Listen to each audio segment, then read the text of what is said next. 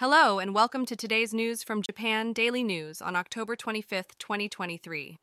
In today's news, the Ministry of Health, Labor, and Welfare has issued a notification to local governments regarding a company operating facilities for people with disabilities.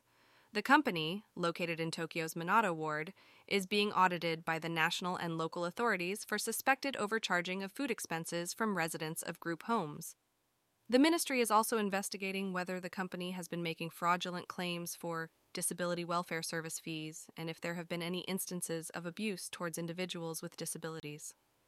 Moving on to our next story, discussions have taken place for the establishment of the Volcanic Research Promotion Headquarters in order to enhance volcanic countermeasures.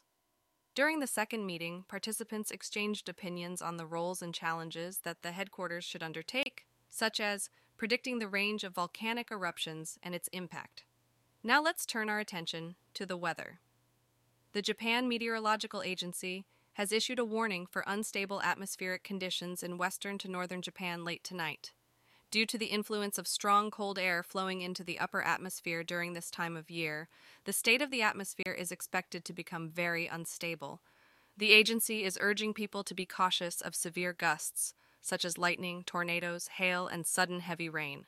In transportation news, the JR Yamanori Line, Yokosuka Line, and Tokaido Line have all resumed operations.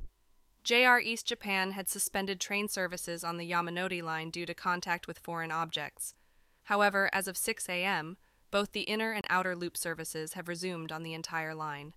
Shifting gears, the Supreme Court is set to make a decision today on a case regarding the change of gender on official documents without undergoing sterilization surgery. The case was brought forward by an individual with gender identity disorder who requested a change in their registered gender without the requirement of surgery. This ruling has the potential to provide a new constitutional interpretation regarding the surgical requirements outlined by the law. In other news, a new system will be introduced in December that allows prisons and juvenile detention centers to listen to the emotions and experiences of crime victims and their families, and then convey those sentiments to the offenders.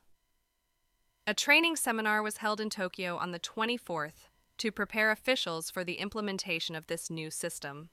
Lastly, the Tokyo District Public Prosecutor's Office Special Investigation Department conducted a search of the office of Miyuki Kimura, the mayor of Tokyo's Koto Ward. The investigation is related to allegations that Kimura's campaign team had placed paid advertisements on a video-sharing website calling for votes in her favor during the mayoral election period. The authorities are conducting a thorough investigation, including voluntarily questioning the mayor, to determine the details of the case. And now for the weather. Today in Tokyo, the weather will be partly cloudy with a maximum temperature of 21 degrees C and a minimum temperature of 18 degrees C. There is a 70% chance of rain. The wind speed will be around 5 kilometers per h. Visit japandailynews.com for the news, yen exchange rates, and a daily Japanese proverb.